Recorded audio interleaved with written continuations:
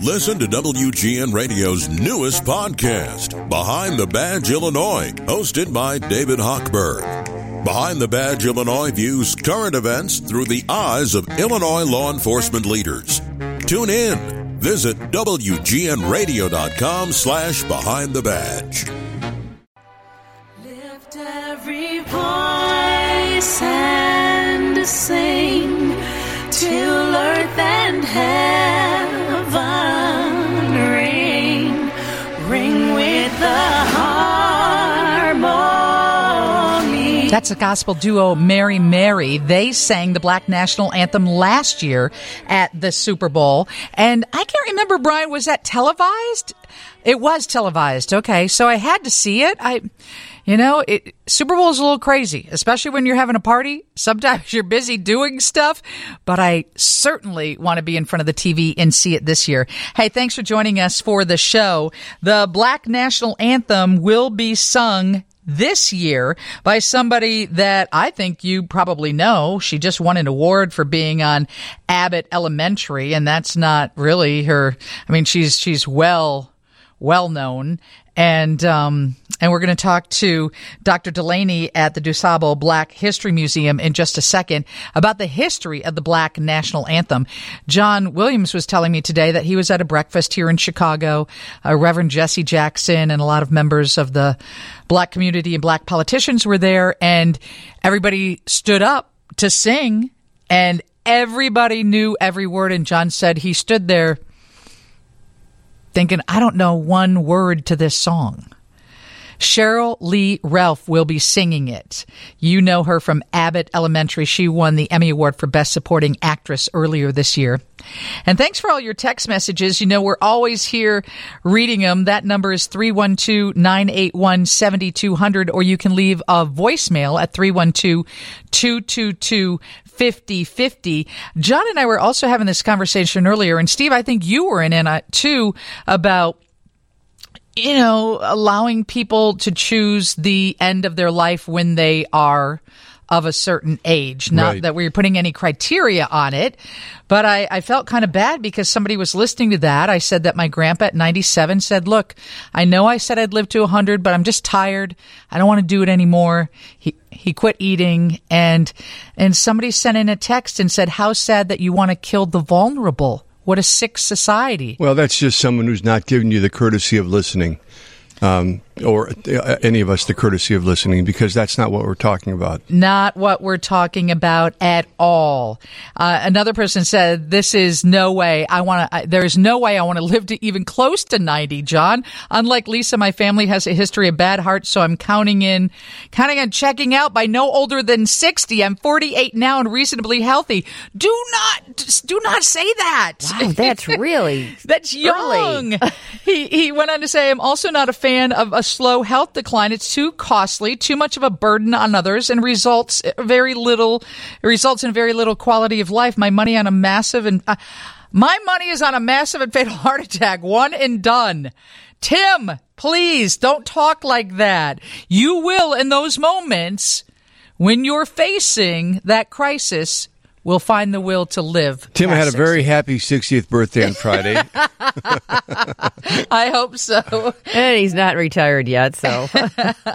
Dr. Kim Delaney, how are you? Thanks for joining us on the show. Hi, thanks for having me. How long do you want to live to? Only 112. Nice. See, you're my kind of woman. Dr. Kim Delaney is a Vice President of Education and Programs at the DuSable Black History Museum. This is Black History Month. We're talking about the Black National Anthem, which will be sung before the Super Bowl on Sunday. And I couldn't recall it being sung last year by Mary Mary. Can you tell us the history of the Black National Anthem? Well, the Black National Anthem is the song Lift Every Voice and Sing, and it was created by James Weldon Johnson. He wrote it as a poem. His brother, he was a principal for a school back in Jacksonville, Florida. His brother put it to music, and they were having a birthday celebration for him, and 500 students sang it for the first time for him. Then the school would sing it periodically. When the family moved away and he moved away, they kept singing it, and other schools began to sing it. And in about 1919, during the Harlem Renaissance, the NAACP dubbed it the Black National Anthem. They began calling it the Black National Anthem. And then it was sung at events, black events, you know. It's been remade a gazillion times by different people, different iterations of it. But basically, it's sung at schools that are predominantly black. So, yeah, it's been sang a lot. It's very important for us. Dear Lord, my whiteness is showing because I did not know that it has been around that long. So, yes.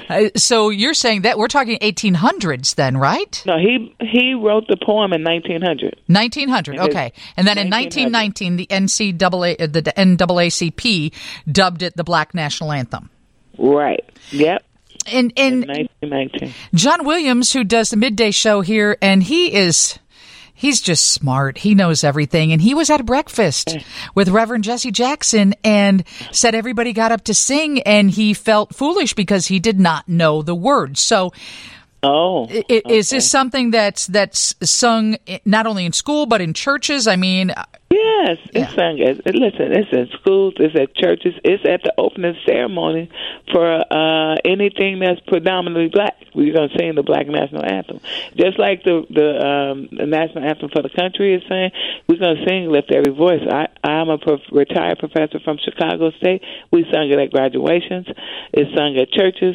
The NFL played the song before games before. They've played the song before games before. So, and Ray Charles has covered it. Beyonce, John Legend, a lot of people have sang the song and even recorded the song for sale, for mass distribution. Dr. Delaney, do you know how long they've been doing it at the national or at the Super Bowl, where it's televised and we all have a chance to see it? I think I read somewhere that the NFL played the song before games in 2020. I'm not sure. Okay. Before that, I do know that it was a major part of the civil rights movement. I'm not sure the movement. I'm not sure when the NFL tapped into it, but the civil rights movement at marches. It's pretty popular. Yeah. It's pretty popular. Yeah. Well, I can only imagine, and now I'm ready. I'm excited to hear it, to see it, and I'm just thrilled that you came on so that we can all learn a little more about it, those of us who weren't really in tune with it. So I appreciate that. Hey, before I let you go, tell everybody what's going on at the DuSable Black History Museum this month. I'm glad you asked. Listen, next week I'm so excited. We're having Africa Day on the 16th here. That's our anniversary, and we're having Coming to Africa. So we will have activations throughout the museum that give you a taste of different countries in Africa. We're even going to have people from the continent join us in a meet and greet in the theater on the big screen. So we have talents from the continent, from Zimbabwe, from South Africa, from Ghana, that are going to pop in on the screen. We're going to be full of kids here. The other big thing we have going on, we have a lot of things going on, but another big thing that's going on is that we're honoring the Bessie Coleman Quarter. On the 18th, we're going to have a lot of activities here, and you're going to get a free collectible quarter with Bessie Coleman on it here. You know, Bessie Coleman was from Chicago, the first person to get a pilot's license. She went to France to get that. And so we're partnering with multiple people, and they're going to give out quarters. We're going to have activities and performances throughout the museum. But people can check our Facebook page, the DuSable Museum's Facebook page, and our website. We have something almost every day here. Thank you so much for joining us today. I appreciate it. Thank you. Thanks for having me. I appreciate you. And only worry about learning the first verse of the song. Okay. I will have that memorized before I come visit you at the museum. Okay. Thank you. All right. Dr. Kim Delaney with the DuSable Black History Museum. Steve has your news coming up next from the Northwestern Medicine Newsroom.